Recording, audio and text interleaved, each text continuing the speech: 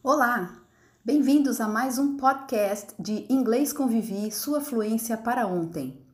É aqui que você vai descobrir o que é que a ciência tem a dizer sobre o aprendizado de idiomas.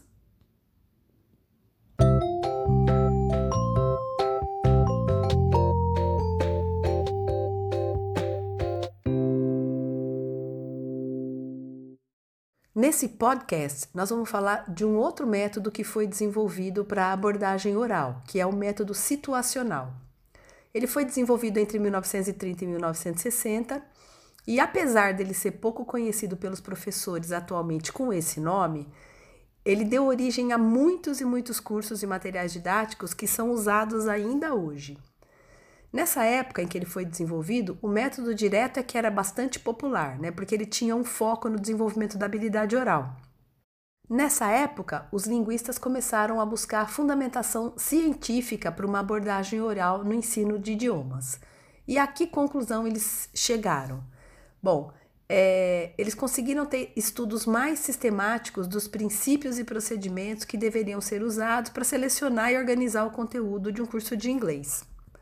E aí, a partir daí, surgiu esse método situacional. Então, vou falar um pouquinho sobre as características desse método. Nessa época, o inglês como língua estrangeira ainda era bem usado para leitura. E os linguistas defendiam que o vocabulário tem um papel fundamental para você obter proficiência na leitura. E essa crença levou os linguistas a estudarem bastante o uso da língua para determinar qual vocabulário deveria ser ensinado num curso de idiomas. E os estudos demonstraram que tinha uma lista de mais ou menos 2.000 palavras que eram muito frequentes e muito recorrentes nos textos. Aí a conclusão a que se chegou foi que o domínio dessas palavras ia garantir uma maior proficiência na leitura.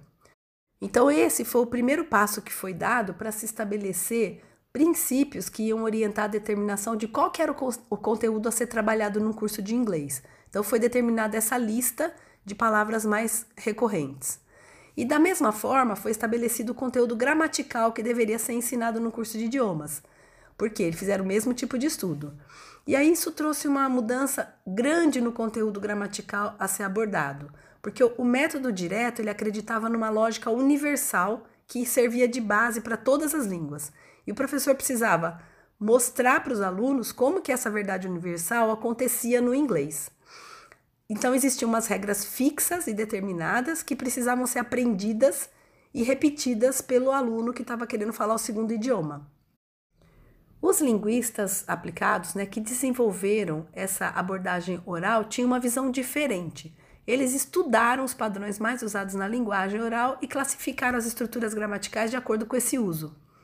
Então passou a existir um guia que delimitava o conteúdo gramatical, tanto da parte léxica, que é o vocabulário, quanto da parte de estruturas que devia compor um curso de idiomas. Então agora a gente tinha base científica para dizer o que realmente devia ser ensinado. Foi desenvolvida uma abordagem que envolvia uma seleção, ou seja, o que deveria ser ensinado, uma gradação, a sequência de como esse ensinamento ia ser apresentado para o aluno e uma apresentação, que são as técnicas que deviam ser usadas para apresentar e praticar os conteúdos. E quais eram as principais características desse método? Bom, a primeira é que o ensino começa com a língua falada. O material é ensinado primeiro oralmente e só depois o aluno vai ter contato com o escrito. A segunda característica é que o uso do inglês na sala de aula acontece o tempo todo, então se usa a língua-alvo todo o tempo na sala de aula. A terceira questão é que os novos pontos linguísticos são apresentados e praticados dentro de situações, e não como uma estrutura ou um vocabulário isolado. A quarta característica é que o vocabulário é controlado, então há um conteúdo determinado que tem que ser coberto numa determinada ordem. A quinta característica é que as estruturas seguem uma gradação. Então, as formas mais simples devem ser ensinadas primeiro e depois as formas mais complexas. E a sexta característica é a introdução de leitura e escrita somente depois que o aluno já tem uma boa base gramatical, um bom conhecimento tanto de estrutura quanto de léxico, de vocabulário. Um outro nome que também é usado para falar sobre esse método é o estruturalismo, porque o discurso é tido como a base da língua e a estrutura é vista como a parte central da habilidade oral. O aprendizado é visto pelos linguistas dividido em 3 partes. Primeiro, o aluno vai receber o conhecimento. Na segunda parte, ele vai fixar esse conhecimento através da repetição. E a terceira fase é o uso do que foi aprendido em situações reais, até que ele consiga transferir esse conhecimento e transformar isso para uma habilidade pessoal. Então, o aprendizado da língua era visto como uma formação de um hábito. E qual que era o objetivo do método situacional? É ensinar um domínio prático das 4 habilidades: a fala, a escrita, a compreensão oral e a compreensão auditiva. Esse objetivo ele é comum na maioria dos métodos, A diferença é que as habilidades são abordadas a partir da estrutura nesse método situacional. E nesse caso do método situacional, a correção é crucial. Tanto na pronúncia quanto nas estruturas, qualquer erro de vocabulário, de uso inadequado da estrutura, eles são proibidos, eles são considerados assim uma coisa muito séria. Então há uma intolerância com relação aos erros. Se a gente for olhar o material didático que trabalha com esse método, pela cara do material didático, a gente já consegue perceber que se trata desse tipo de método. Por quê? Porque ele sempre vai trazer lista de estruturas e de vocabulário. E isso vai ser sempre organizado de acordo com o grau de complexidade.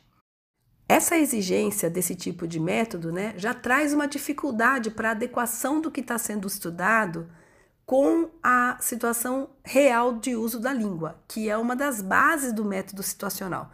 O método situacional diz que ele vai trazer o que precisa ser aprendido pelo aluno para uma situação real. Mas só que se o vocabulário e a estrutura são tão controlados, é difícil você garantir que realmente você vai conseguir adequar aquela situação que está acontecendo com o que o aluno tem disponível de estrutura e de vocabulário para se comunicar. Então esse é um primeiro obstáculo grande desse método.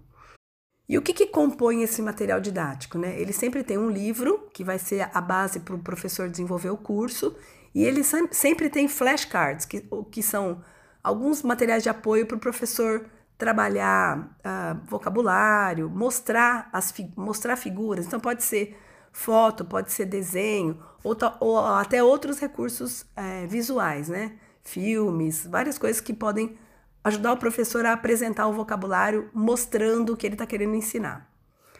E como que é o procedimento na sala de aula? Ele pode variar de acordo com o nível que o aluno está, mas necessariamente ele vai começar com uma prática controlada de estrutura e de vocabulário e depois ele vai passar para um uso um pouco menos controlado. E sempre vai começar com o uso oral de determinados padrões específicos, até que o seu uso se torne automático na fala, para depois o aluno ser introduzido à leitura e à escrita. Lá para a metade da década de 60, vários princípios defendidos por esse método começaram a ser questionados, mas ainda hoje muitos cursos, muitos materiais didáticos usam esses princípios em suas aulas. Bom, e como você já está vendo, existe muita pesquisa e muita fundamentação teórica sobre o processo de ensino e aprendizagem de inglês. E você também deve ter percebido que à medida que os estudos vão avançando, as metodologias vão ficando mais interessantes e mais abrangentes, Então, assim, ela está ficando um pouco mais próximo do que é o ideal para quem quer realmente dominar as 4 habilidades. No próximo podcast, nós vamos discutir o método que foi desenvolvido a partir do método situacional. Eu espero por você no próximo podcast para a gente poder falar sobre o método audiolingual. Até lá!